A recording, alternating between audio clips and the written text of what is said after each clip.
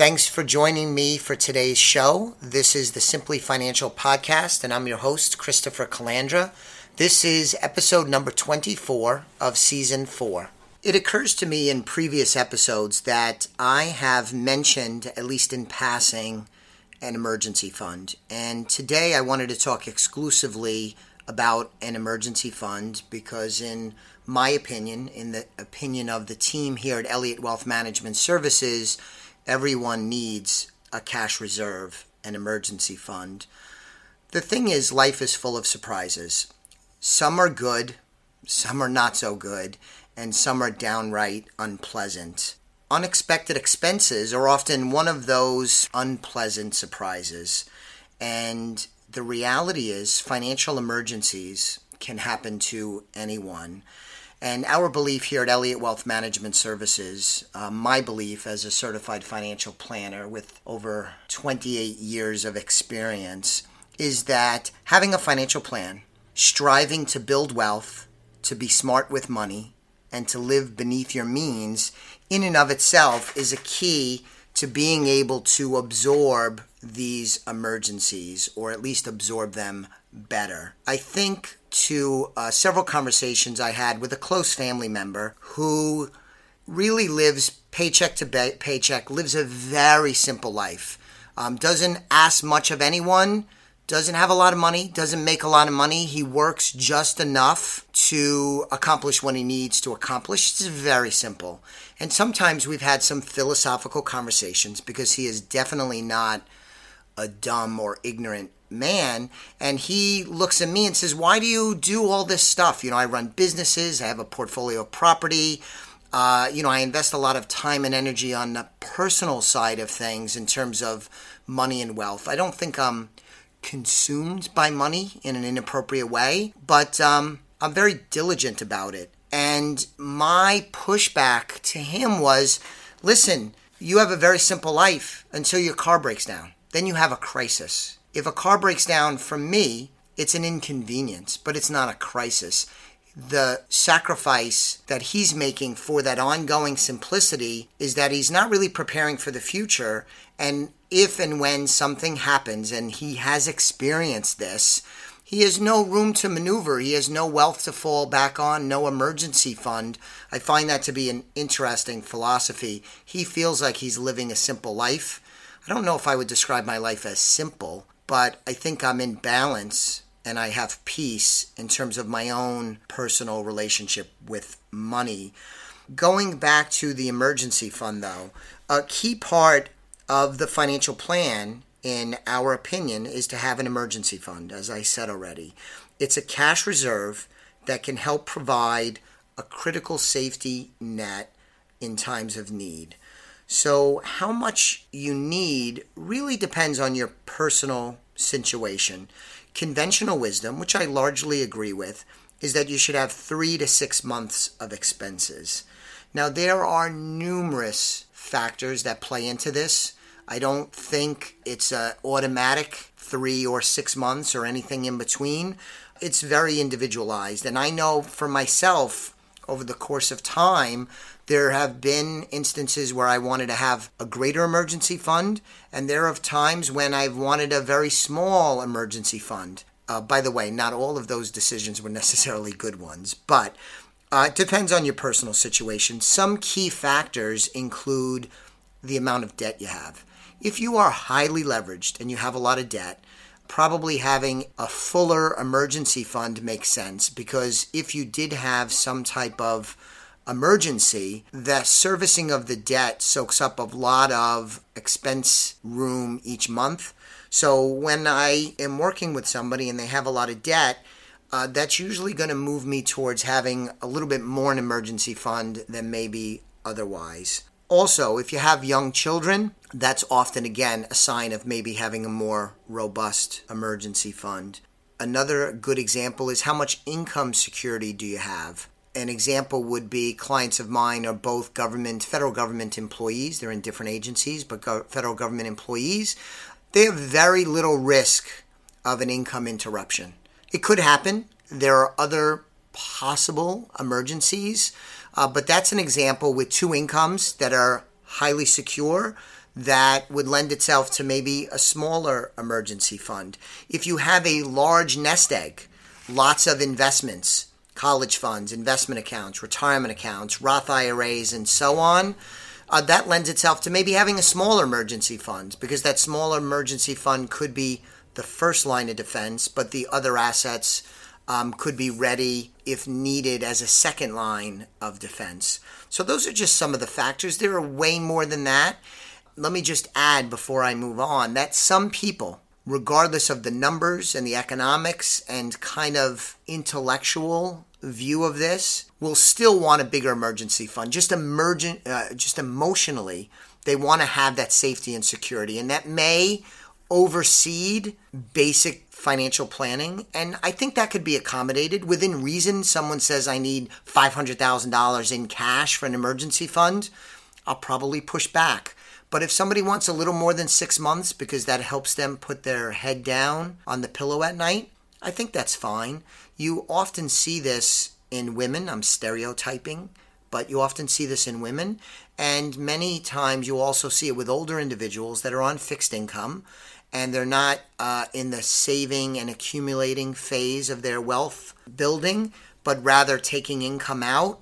So I think those are some examples of the flexibility that's needed as you approach it. Now, why do you need it? We kind of touched on this a little bit, but it's a good idea to have an emergency fund, a ready and liquid cash reserve for unexpected expenses like car repairs, home repairs, medical expenses, a job loss. I referenced that earlier. And I will add, and this is quite important, the presence of an emergency fund, a fully funded emergency fund, helps avoid debt. If you don't have an emergency fund and something unexpected happens, that is often when you're going to grab for debt. Take a personal loan, credit card, borrow against your 401k, all things that are generally not advisable. When you have an emergency fund, that reduces your reliance on using debt as a solution.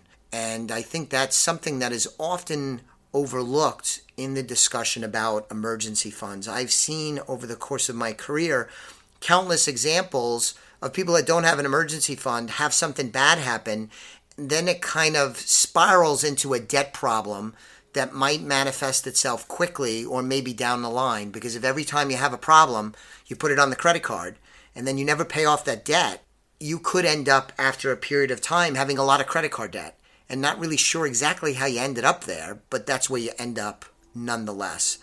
People that have emergency funds and are conscious of keeping a funded emergency fund are less likely to incur debt, especially undesirable debt like very high interest credit cards and 401ks and personal loans.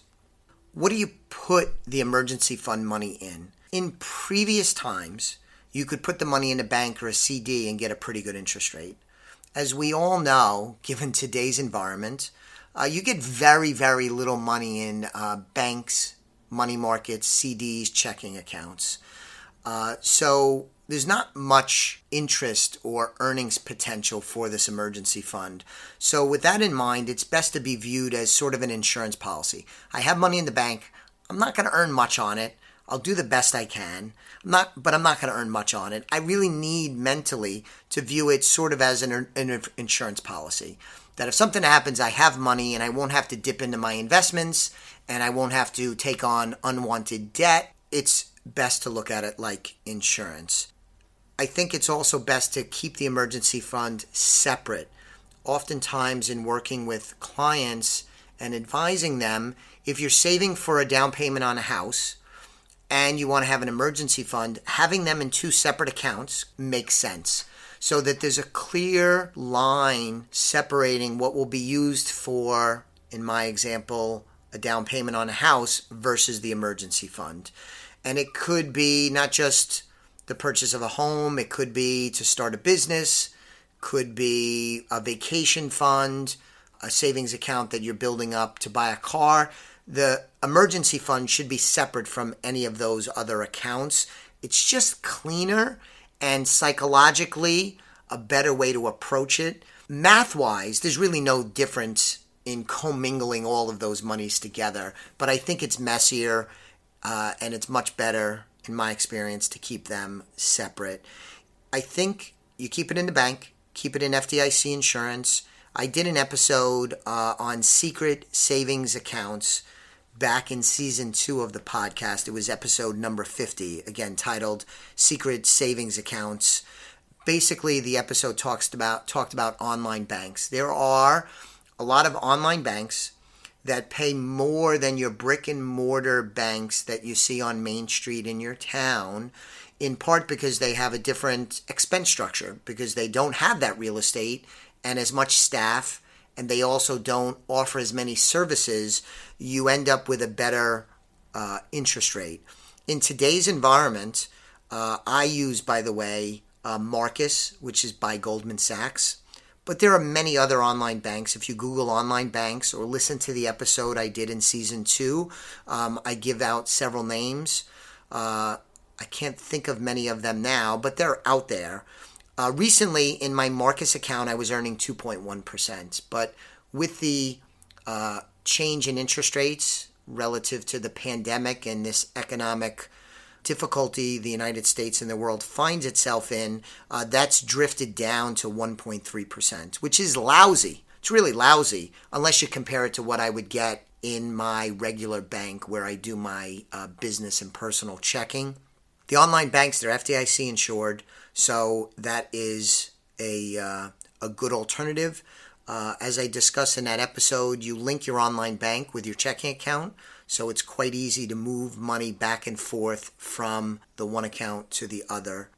How do you get an emergency fund? So if you have some wealth and you have some money in the bank, I think it's simply you earmark a certain amount of money and put it in that segregated account, as I spoke about a moment ago, and you call it your emergency fund.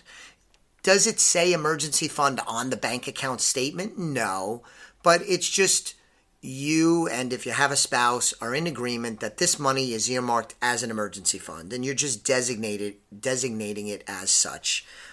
If you don't have the funds to set up the emergency fund, then I would suggest you set up an account with monies you do have, and then save into it diligently until you get to a proper emergency fund based on your goals and personal situation. So that's how you would create one. As we wrap up, a word of caution. Going on vacation is not an emergency. There are things that I see people spend their emergency fund on that are really not emergencies. Now, it's their money. It's your money. I have my own money. But I think some diligence and some rigor in terms of what is an emergency and what is not is helpful. If you want to take a vacation, I'm all in favor of it. Live life fully, but save and plan and pay for it, hopefully with cash, or if you use a credit card like we do, my wife and I, then, pay it off as soon as the bill comes. Do not incur interest cost. If you are saving to buy a car or for a down payment, that's great. But I have the belief that if you're going to buy a house, if you have every nickel invested into that house and you don't have any money in reserve, you're setting yourself up for some serious stress and perhaps difficulties, because any of us that own a home know that home costs money. And if you don't have an emergency fund, if you don't have anything else to fall back on when you purchase a house, you're making things much more difficult on yourself. Again, it's your money. You can do what you want with it. But I think you should have some rigor in terms of what is an emergency and what's not. Things that are not, you should find other ways to save and pay for, and let the emergency fund be there for exactly that, an emergency. So I think this was a good discussion. Hopefully you enjoyed it as much as I hoped you would enjoy it. I'll be back with you on the next episode of the Simply Financial Podcast very soon. In the meanwhile, please go to our website, www.elliottwealth.com. Get more information about me and the team, how we can help you. If you're not a client, sign up for a complimentary consultation. And as always, I ask, please subscribe to the podcast. That's good for us. If you would do that, I would appreciate it quite a bit. Thanks again, and have a great day. The views expressed are not necessarily the opinion of SagePoint Financial Incorporated and should not be construed directly or indirectly as an offer to buy or sell any securities mentioned herein. Investing is subject to risks, including loss of principal invested. Past performance is not a guarantee of future results. No strategy can assure a profit nor protect against loss. Please note that individual situations can vary. Therefore, the information should be relied upon when coordinated with individual professional advice. Please note, the information being provided is strictly as a courtesy. When you link to any of the websites provided here, you are leaving this website. We make no representation as to the completeness or accuracy of the information provided at these websites, nor is the company liable for any direct or indirect technical or system issues or any consequences arising out of your access to your use of third-party technologies, websites, information, and programs made available through this website. When you access one of these websites, you are leaving our website and assume total responsibility and risk for your use of the websites you are linking to. Securities and advisory services are offered through SagePoint Financial Incorporated, member FINRA SIPC. Insurance services offered through Elliott Wealth Management, LLC, not affiliated with SagePoint Financial.